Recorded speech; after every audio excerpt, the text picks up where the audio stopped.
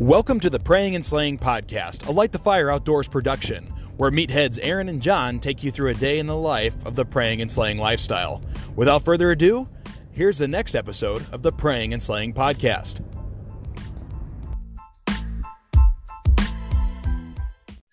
All right, guys. Well, we got a new guest on today, and actually going to be a new host for us too at the Praying and Slaying Podcast. His name is Jeremy Chavilicek, and to kind of kick this off, we both just got back from a really awesome hunt down in New Mexico with the guys from Tactacam for a hunt that Jeremy actually won. So really, really cool opportunity and a cool story to just kick this whole thing off. So I'm going to let Jeremy intro himself a little bit, and then we'll get into the story of Jeremy's Tactacam Platinum team level hunt.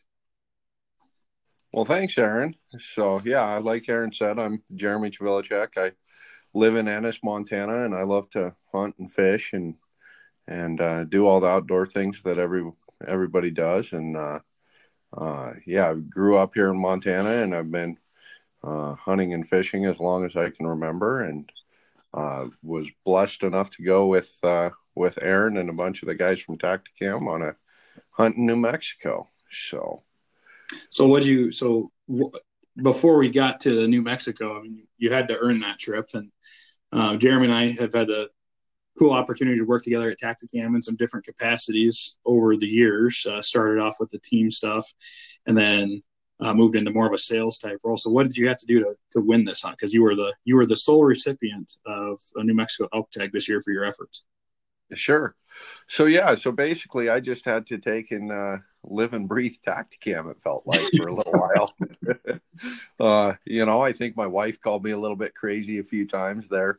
It all started in 2019. Actually, it started in 2018 and about August, and we were talking on our team page about some things that could be improved, and I kind of went on a little bit of a rant, which I sometimes do, and posted my opinion of a few things, and then my team leader gave me a call at that time and said, "Hey, I want to help you do whatever you can." And I said, "Well, let's do it." So we started out fresh on 2019, or no, 2019 was it? Yeah, because last year.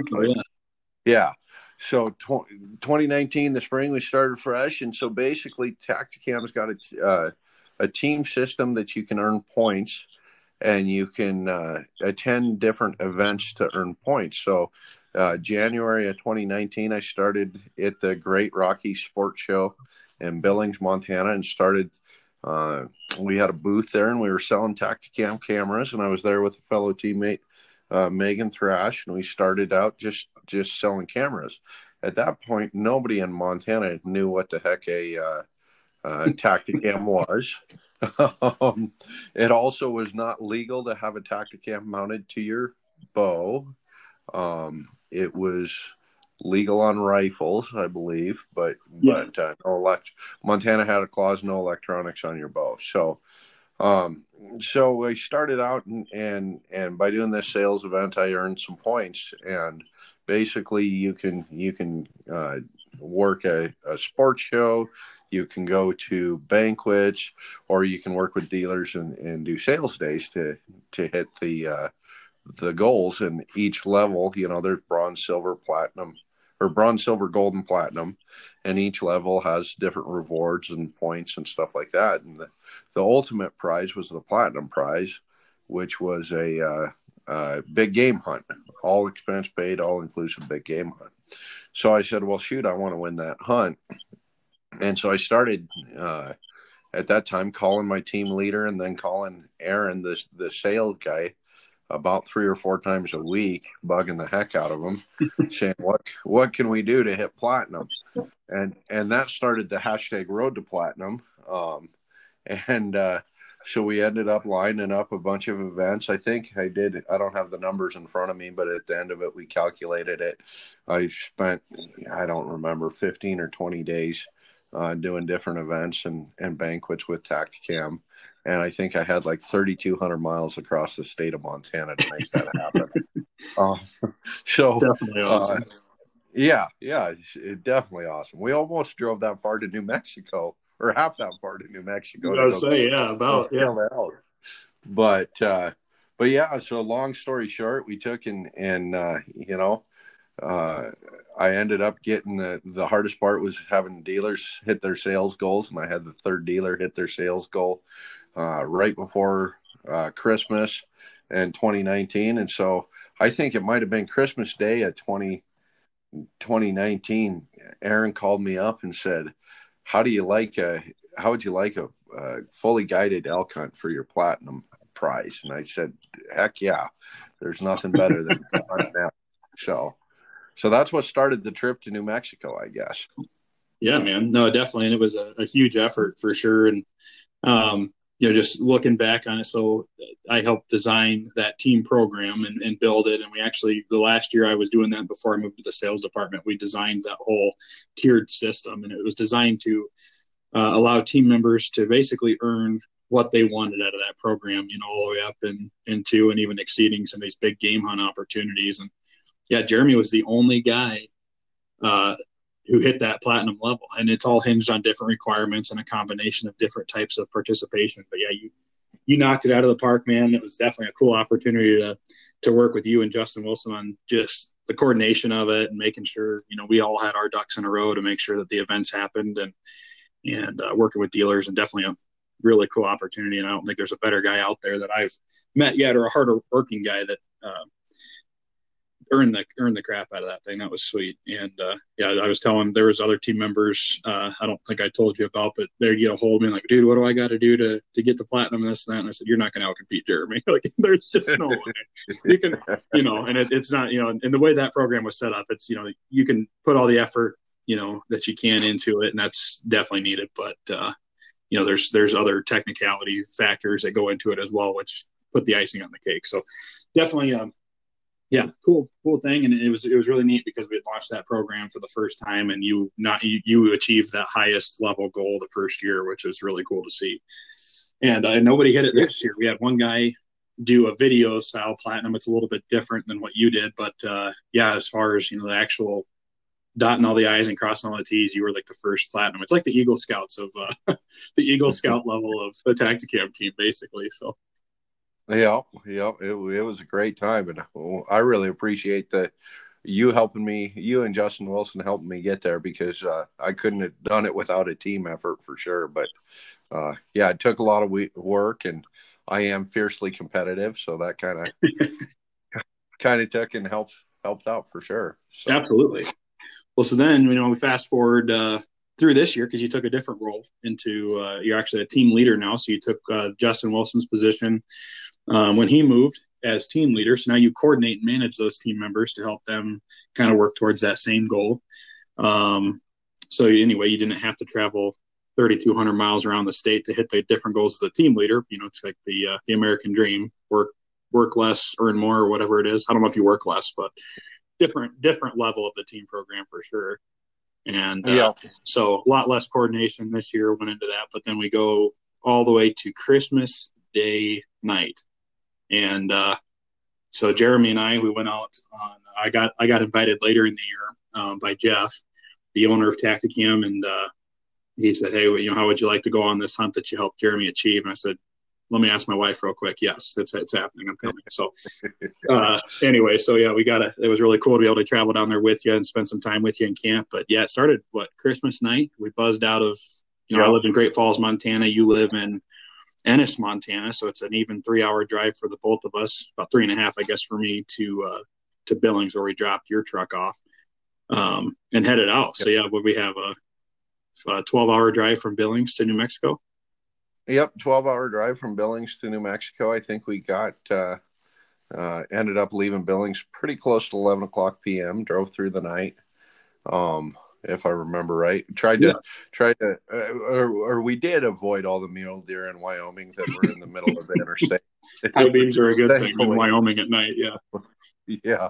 So we ended up talking till the wee hours of the morning, and then finally I was able to get a little shut eye, and then we woke up the morning, I woke up the morning of the 25th. Luckily, hopefully Aaron didn't fall asleep. We didn't end up in the ditch anyway. So no. Well, between the wind pulling the truck around and a Red Bull and a bag of sunflower seeds, we made it through Denver. Just outside of Denver, I think we finally switched. Yeah, I think it was right outside of Denver. We switched, and I ended up driving, and then Aaron ended up sleeping. And I just wanted to stay awake to see the Broncos stadium again. What's that? You stayed awake for the Broncos, or I had to stay awake. That was my goal. I'm gonna see Mile High Stadium before I go to sleep. Oh, okay. Yeah. So then we ended up going through Colorado into northern New Mexico, and rolled in at about 11:15 to Taos, New Mexico. If I said that right, or if I said that wrong, that's fine too. Taos, like Coos, Taos. Yeah, probably. That would make sense. Yeah. And we met up with the other guys from Tacticam, Jeff Peel, the owner, his wife Tara, their two kids, and Ben Stern, the guy who actually invented the Tacticam way back when. Mm-hmm. And so then we took and met up with our guide. That was kind of an interesting experience. There's some interesting COVID restrictions in New Mexico going on. Well, yeah, just for anybody who's listening, if you're not from New Mexico, and I think it was actually a local ordinance. I don't know that it's statewide. I'd have to look into it more, even though I don't want to. $500 fine if you're caught outside without wearing a mask. Apparently, none of us got fined and didn't have masks on, but that's another story. So, yeah. So hopefully we don't end up getting a present from the city of Taos, right? Mail here in the next few days that says, "Here's your fine for not wearing your mask." So yeah. So then we met up. We took and we got our tags for duplicate. So we bought our tags. I don't know about you, but I bought my tag late enough that it didn't have a. It gave me a notification that if they mailed the tag, it wouldn't arrive in time. So it suggested doing an e-tag. But then we got to Taos and talked to our outfitter, and he said, we don't really have service on the ranch. So we should see if we can get a duplicate tag if we want. And some of the other people needed to get the duplicate tag anyway. So we went to duplicate tag, and that took about an hour and a half. It was a little bit of a slow process there. Yeah. At the local grocery store. But we did that, and then we saddled up and filled up the vehicles with fuel one last time, and we had 70 miles to hunting camp. Mm-hmm. So then we drove through hunting camp, or we got off the main highway there after about, 55 miles, quite a ways, and got on some dirt roads that were a little bit snow covered, so got to use the 4-wheel drive. Didn't need to, but got to. Put it in for super safety. Yeah, super safety. We didn't want to go that far and end up in the ditch after all that. Well, exactly. So when you got the only Dodge in camp, you don't want to be towed out. Yeah, that is the truth. That is the truth. So didn't the guide have a Dodge though? It wasn't the retrieval truck a Dodge. Oh, you know what? It was. Yeah, and that's what he was driving. Yeah. Never mind. I stand corrected. And Mateo, your guide had a Dodge too. He did. Yeah, I was glad. I wouldn't rather shoot my elk from a different truck than a Dodge. You know, when it's all said and done, I was glad that it was had the Ram symbol on it. Well, that's good. That's good. So I think it brought us some luck because we got into camp. We shot some guns and then hung out for the rest of the day, and then day one started. Yeah, day one started. We got up early and had some coffee, and we're off to the races. So why don't you tell us what happened on your day one? Because your day one was way more exciting than our day one. Yeah, so it couldn't have been lucky enough. Actually, day one was fast and furious for sure. Like Jeremy said, we got up, drank coffee, kind of got a game plan together, and the guides divvied us all up into groups. And I was the only guy that went out solo, so to speak, with a guide one-on-one. And I couldn't have asked for a better guide. I mean, heck, we went around. So basically, we got in the pickups. We're going to drive out to an area where we're going to glass and kind of start hunting. And on the way to that spot, around the very first bend in the road, we ran into a nice 6-point bull standing right on the timber line. He had a couple cows and a raghorn with him. And so we stopped the truck, glassed him. The guide's like, yep, that's a good bull. He's a shooter. Let's get out. So we actually went on about probably 300 yard or so, maybe a little bit further stock from the pickup to go out and into this timber patch and then come out of it into the clearing where he was to try to get a shot. And the bull was still standing right about where we had last seen him, which was perfect. I was kind of afraid we were going to bust him because that snow was just super dry and crunchy, but we must have played it just right. Anyway, we got about 250 yards from that bull and had a couple shooting options. I could have leaned up against one of two trees. From the better tree, the bull was blocked. There was a cedar. All you could see was his horns. A cedar completely covered his body. And then from the other tree was coming at like a 45-degree angle out of the ground, leaning back towards us. And it just, I'm 6 foot tall, so trying to squat and bend between the branches and get the gun rested. I did get some FTS footage of him, and you'll see that when we put together the video of this hunt. But yeah, it was as he started, he had enough, and he knew we were there, and he just kind of trotted off into the timber to disappear forever. So didn't end up making the shot happen, but it was really cool getting that first stock, got the blood boiling. I actually dropped my 5.0 wide in the snow back there and didn't realize it till later, but I was filming, kind of the guy leading the charge and everything.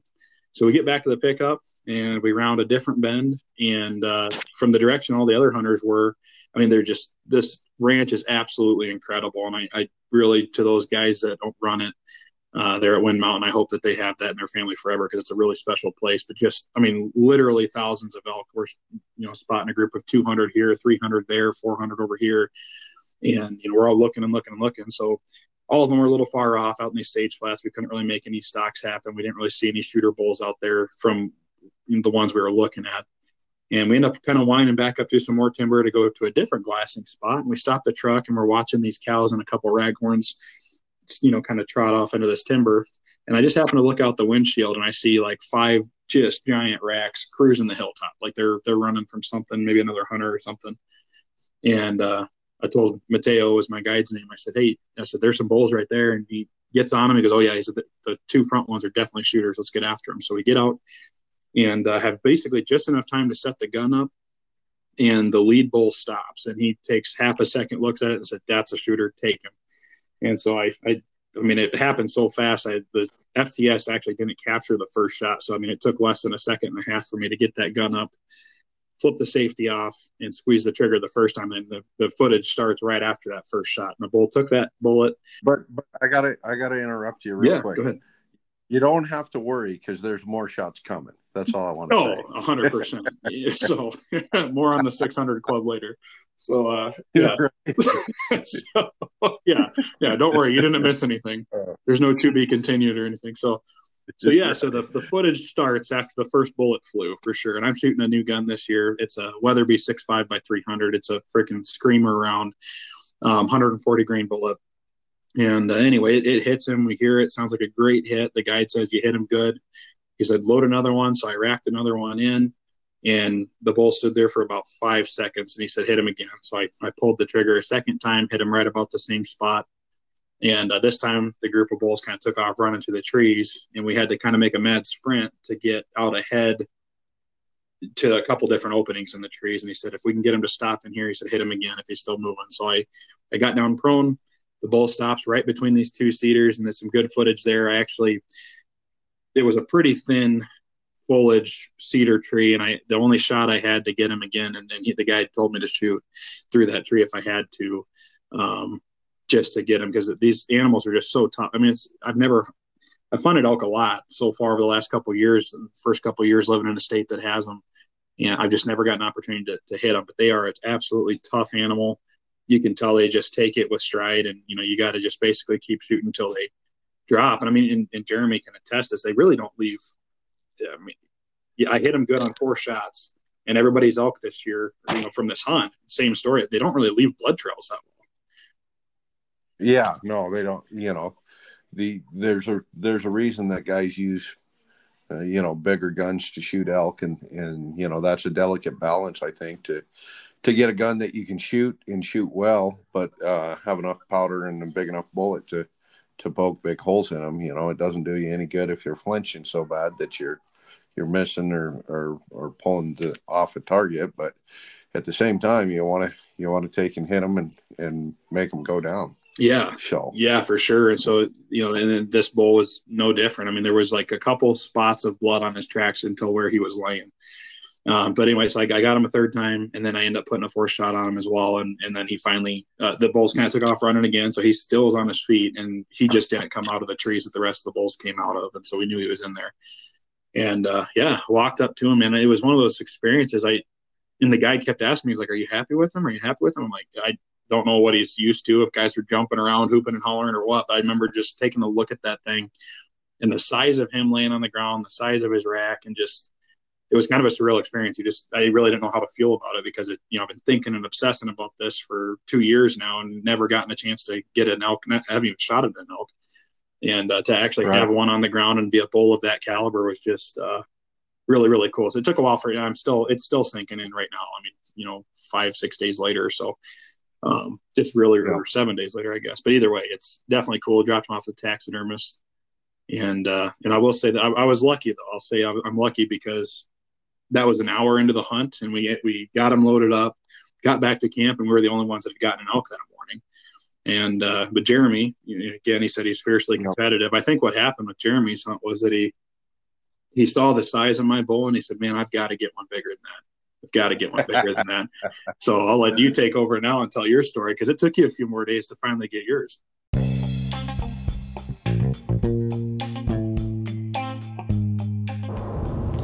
Hey guys, Aaron here with Praying and Slaying Podcast and Light the Fire Outdoors. I just wanted to remind you that you can find all the Praying and Slaying Podcast episodes hosted at lightthefireoutdoors.com, as well as the places that you love to listen to them for your podcast.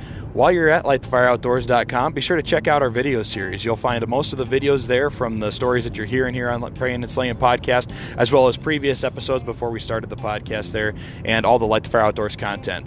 We've also got blog content from several different writers who are use the outdoor lifestyle, hunting, fishing, that kind of thing, to bring the message of God to you and kind of spread their faith message that way. That's really cool. And then while you're there, check out the Light the Fire Outdoors shop. We've got swag items, we've got books, we've got all kinds of cool stuff there. We'll be adding more as we keep moving this train along. And all the proceeds from those items does go back to conservation. It goes back to spreading the godly fire there, and it also goes back to veteran support causes as well. 3 things that are near and dear to our heart here at Light the Fire Outdoors, and we want to do our part to give back. And by supporting us, you can support those things as well. Thanks again, guys. Let's get back to the episode.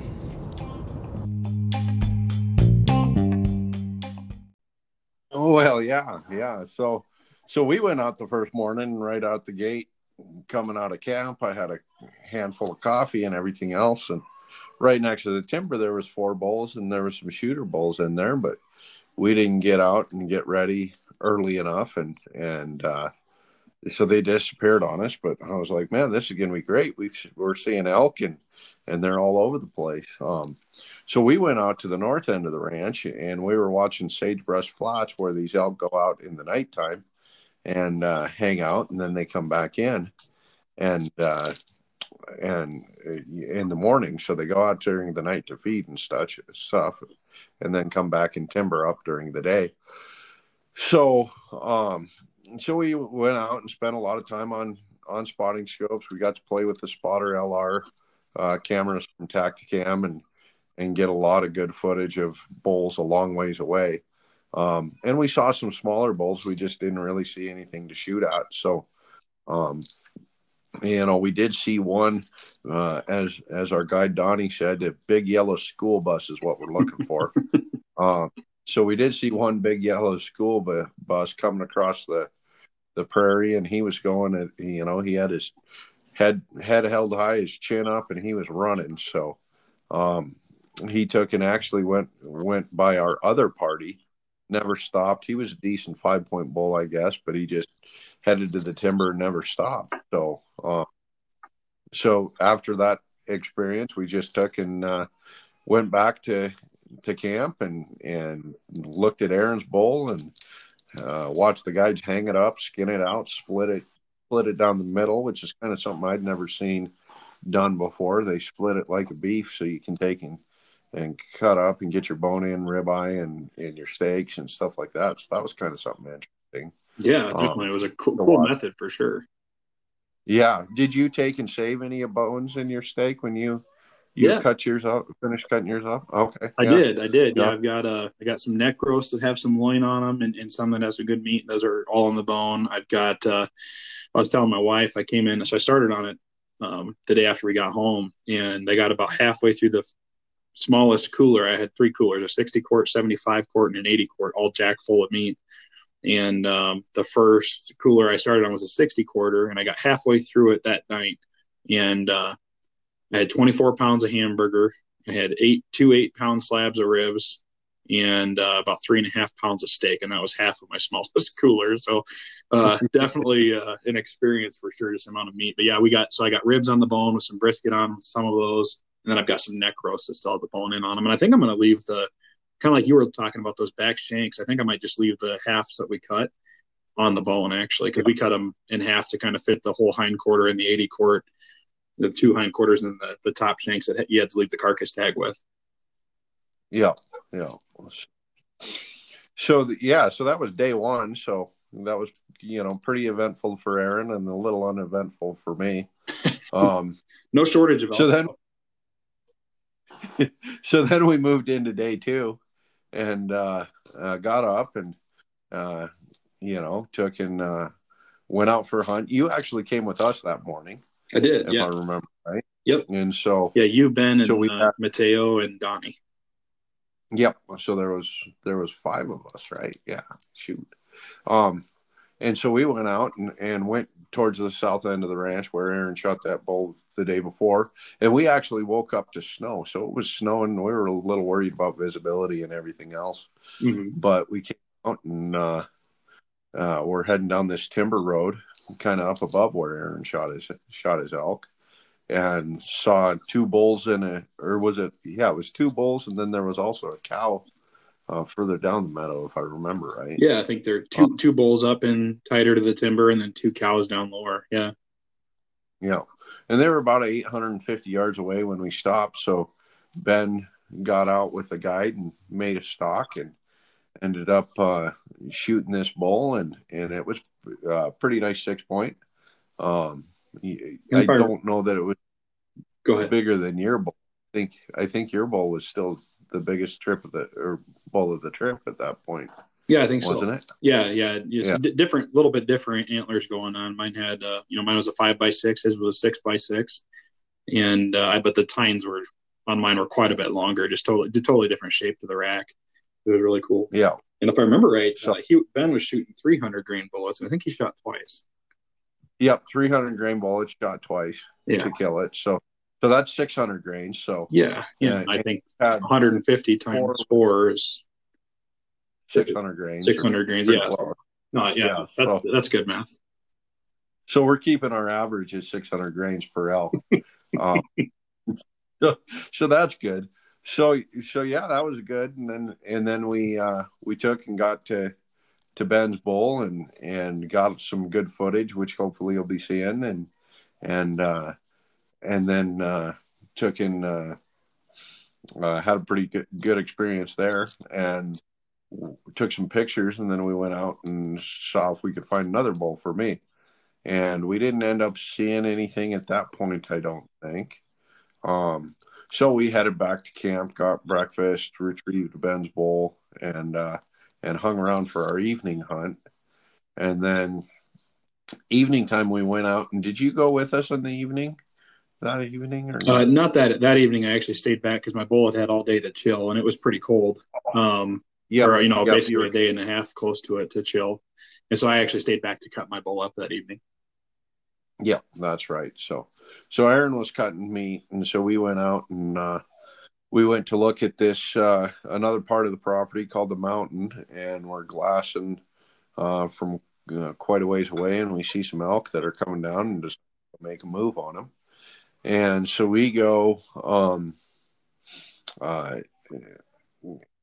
approach the mountain and get to a place where we can have a little bit of a hike and start hiking in. And it's probably 45 minutes of shooting left. The sun's just starting to go down over the mountain behind us, and we get in, move into position, and we located these elk in a meadow. and they were coming out, and there was timber all the way around the meadow, and they were coming downhill to come out into the big opening. So we went to the edge of the big opening, parked the vehicle, and started hiking in through the timber. Well, we got to where we could see that meadow, and the elk were no longer there. So we could hear elk in front of us, but the wind was blowing out of the south, and we wanted to gain some elevation to try and find where these elk had gone. But if we kept going forward, we would have taken and had the wind and blown these elk out of their potential. So we cut back around towards the truck and kind of looped around to the north a little bit and up the slope. And lo and behold, then we saw this bull feeding there. So the guide looks at the bull. He's like, "That's a good bull." I pull up, I look at the bull, and I said, "Well, that doesn't look like that great of a bull." I said, "Are you sure? He doesn't look very big." And the guy pulls his binoculars back up and says, "Oh, yeah, that's a good bull. We need to shoot that bull." And I said, "Okay, well, you look at a lot more bulls than I do, so let's make it happen." So we were kind of in a little open clearing, and I didn't have a real good path where we were at. The sagebrush was maybe 2 or 3 feet tall, so we looped around to go towards this tree, and the bull was at 350 yards, had no idea we were there. Got to the tree, set up, and I actually took and pulled out my bipod, fully extended it, and rested the back of my gun on my Mystery Ranch pack there. And I was watching the bull. Well, he was behind this pile of brush, and I didn't want to shoot through the brush and have my bullet hit a limb or something and end up wounding the bull. So yeah, definitely. So I was waiting for him to pop out and looking at him, and then the guide, he's just about to clear the brush. I need about one more half a step, and I've got his vitals out from behind this dead tree there. And the guy says, "Doggone it, I think he's got a broken horn." And I said, "You got to be kidding me." So I pulled up and I looked at it. Well, it turns out what we think happened is when I first pulled up on him, I was looking at his broken side, and the guide was looking at his non-broken side. And that was the difference of opinion. Yeah, so that was the difference of a marginal bull and a shooter bull. So then the guide says, "Well, you take and you want to shoot, he says, "Okay, there's another bull with him." And there was 3 bulls together. And the second bull was a small 6-point. And the guides were like, "Well, do you want to, why don't you shoot that bull?" Well, of course, now the second bull's behind a patch of timber. Well, and I just got done looking at this giant who's got a broken beam. And I'm like, well, I don't know that I want to shoot that smaller bull. And so I kind of went back and forth with my guide. I said, "Are you going to be mad at me if I don't shoot this bull? Because here you put me on a bull and I don't know pull the trigger." And he said, No, it's your hunt. Whatever you want, what you want to do, that's your choice. I'm here to do it. But he said, make a decision because we want to get out of here and have the wind switch and blow these elk out of here. So hurry up and make a decision if you're going to shoot or not. Plus, we were running out of daylight. So I decided I wasn't going to shoot. So we took and ended up heading back to the truck and heading out of there. And hashtag platinum perks. Right, had platinum perks and headed back to camp. Well, it was an awesome experience. Everybody, I mean, I was stoked because I was 350 yards from elk, and it's honest to God the first time I ever passed up a bull elk, let alone 2 of them. Yeah. So we're heading back to camp, and have a couple people are asking me why I didn't shoot. I think it was a unique experience for sure, but I think all in all a positive one. Oh, for sure. But you can't come back to camp bullless when you had an opportunity and not expect people to razz you a bit. Right. Yeah, exactly. So well, and I think everybody that was there that was hunting, you were the only person who's actually ever killed an elk previously. So, any of us were just, it was just being that close period to elk, and, you're not judging them. You're letting, if the guide says shoot, you shoot. Right. Yeah. Yeah. And I was the guy who was like, I don't know if that's big enough to shoot, Well, and it paid out. It paid off for you anyway, because you had, day 4 pass, nothing, and where it got down to the wire, and then what happened on day 5? So the last day of the season, we took and spotted these elk 8 miles away in the big flat off the north of the ranch, and there was 2 bulls, and they started coming in, and it was fairly cold that morning, so they were a little running behind. So we ended up watching them for about 2 hours maybe. They're working their way back to the timber. And we got to a point where we could cut them off, and we're looking at them, and there was one pretty good bull in there. But unfortunately, he had a broken horn, and this antler was broken off at the base. So he had a 6-point side coming out on his left side and nothing on his right side. And he was definitely a big yellow school bus. Yeah, he was definitely a big yellow school bus. And he was with another bull that was a 5-point bull. And, I'd say a big raghorn. I wouldn't say he's one of those giant, 300-inch 5 points you find, but but a bull elk either way, Yeah. So we ended up taking and heading off and going through the timber a little bit to cut them off. Once they finally got to about 2,000 yards away, we said, we think that they're going to take and enter the timber over here. So we took and went up over the draw and threw some scattered timber out to the end. And the guide asked me, he says, how close do you want to shoot him? And I said, well, as close as you can get me. And I'll preface that by saying I was shooting my custom 338 Lapua made by Eric Miller out of Jordan, Montana, AEM Precision. It's an absolute hammer and killer, and I had my Atta-Ball Apex scope on it. And that rifle has been very good to me. I've killed a lot of elk with at long range with it, or a lot of animals, I guess. I've only had it a couple of years, but I've killed multiple animals over 700 yards, and my longest was a cow elk at 964. So, so we had a little bit of wind. It wasn't very windy, and we're going through, and the guide gets 1,000 yards away, and he's, so they're at 1,000. You want to shoot them? And I said, well, if we can get closer, let's get closer. I felt like they were definitely in the capability of 1,000 yards, but there's no reason to make a longer shot than I have to. Definitely. So we were able to continue to close the distance, and we got to the end of the timber where it ran out, and the elk were just at that point where they were about to start getting farther away from us instead of closer. They were kind of parallel in the timber at that point in time. And so the guide says, well, I think that's as close as we're going to get. And Mateo took and had my rangefinder, so he ranged it for me. Said 640 yards or 649 yards, I think, and dial up 3.2 mils. So I got down in a stable position, bipod on the front, and I actually was kneeling because I had to get above the sagebrush, and I put the butt of my rifle right on my knee, lined her up and torched one off, and it ended up hitting a little bit low. And looking back at the FTS footage, I was actually holding on the lower part of the elk, but I was definitely on fur. So the guide says you're a little bit low, so I brack another round in, and I raise it up to my crosshairs about mid body and shoot another one. And he said, you're still low. And so then I put another shell in, and I raise it up and give it about a 1 mil holdover and shoot and hit the thing. Just drill this elk. Center punch. Center punch. I haven't seen the spotter LR footage, but I'm hoping we can see the impact like we saw with Ben's bull there. Yeah. But we took and center punched him, and he started heading off, and he ran maybe, 30 yards, and then turned direction, got stiff-legged, and hung his head in the ground and just locked up. And so I asked the guide, I'm like, you need me to shoot again? And he's like, well, no, he's going down. That's a good hit. So I was like, okay. And then, after about 30 seconds, which seemed like about 5 minutes, he still hadn't fallen down.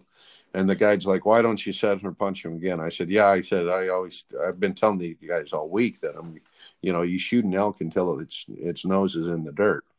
So I took, and at that point in time, I had a cedar tree in front of me, so I couldn't shoot it because the elk had moved off and put that tree between him and myself. So I moved over about 5 yards and got settled down, relined up, and torched another one off and just drilled him, center punched him, flipped him up backwards, walked up to him. He was actually had his chin up in the air, the horns down on the ground, 100% dead. So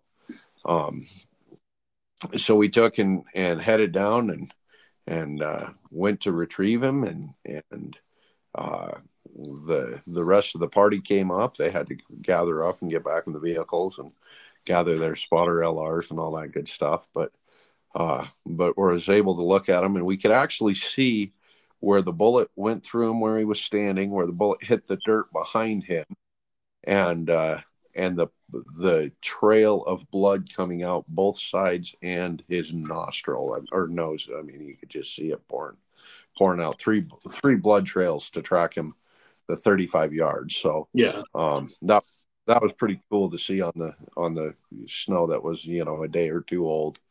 And so then we took some pictures, did an interview, and headed back to camp. And that evening, Aaron and I boned him out and loaded him up, and got up the next morning and headed to Montana. Yeah, so.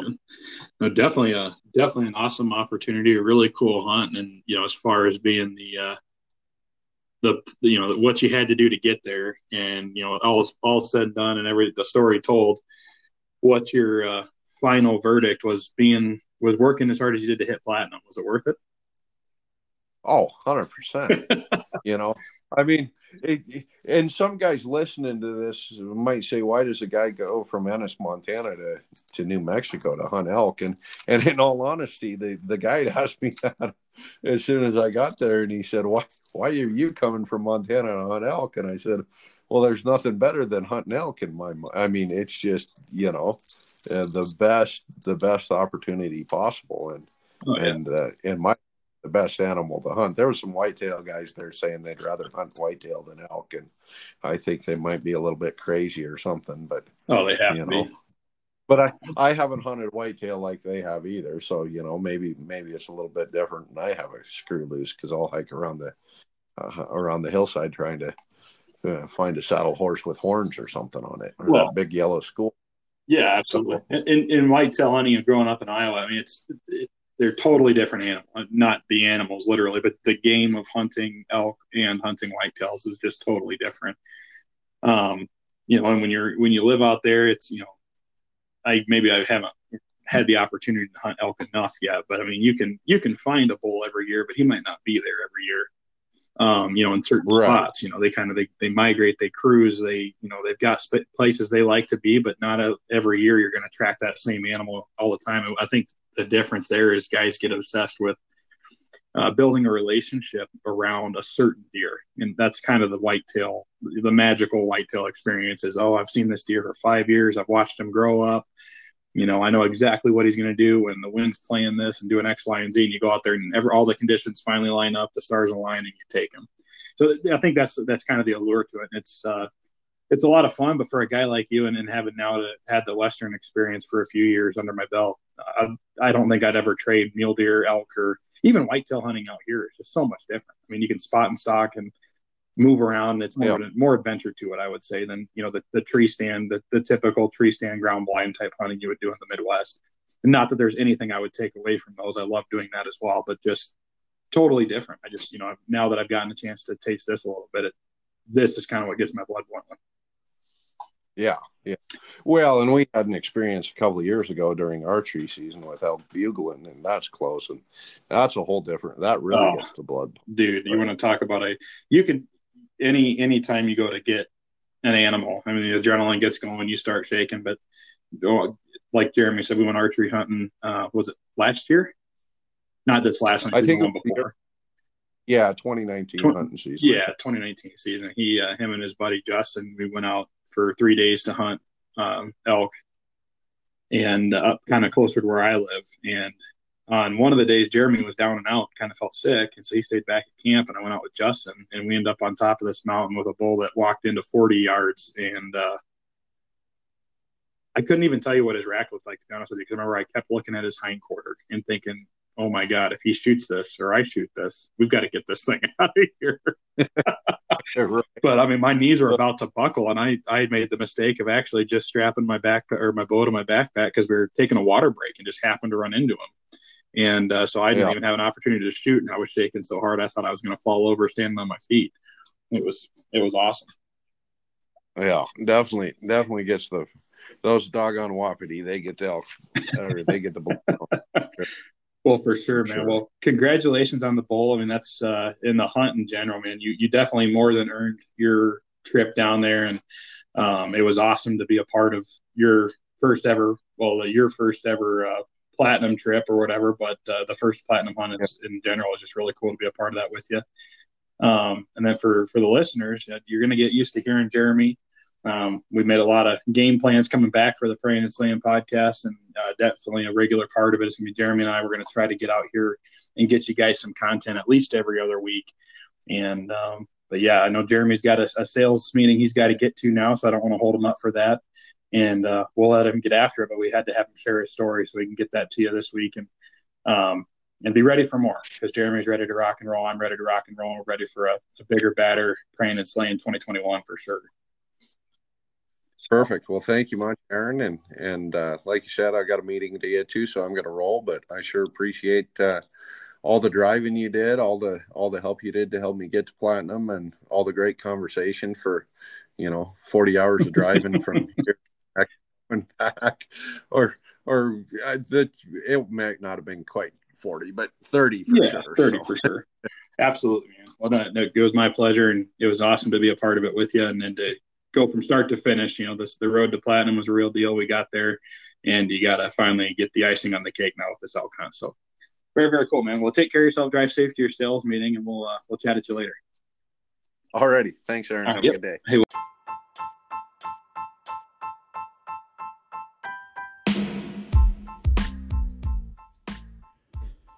So there you have it, guys. That was Jeremy Chivilacek, Platinum Taxcam team member, one of the newer hosts on the Praying and Slaying podcast. Like I said, get used to hearing his voice and hearing stories from him. The guy is a wealth of knowledge about hunting and just a great all-around guy. But this should help us bring some more content on a regular basis to you guys as well. Having extra people in here, we got all conflicting schedules, and don't even get me started when hunting season comes. We've all got our own agendas and everything else. So with that, I hope you had a very, very Merry Christmas and a safe and happy New Year to each and every one of you guys. And we look forward to bringing you a lot more in 2021. Like I said, our goal is every other week with you. And I know Jeremy and I are going to be recording as much as we can, get John on here as well when he has time, and bring you a lot more hunting and a lot more praying and slaying stuff here to come. So with that, guys, be sure to go over to lightthefireoutdoors.com. All the Praying and Slaying podcast episodes are hosted there. There's a lot of other stuff you can enjoy for content from Dean Hulse. He's an outdoors ministry writer and just a great guy. I put some stuff on there as well, looking to expand that this year, and just all kinds of cool stuff. And all the Praying and Slaying videos and Light the Fire Outdoors videos will be hosted there as well. So with that, guys, thanks so much for listening. We'll catch you on the next one.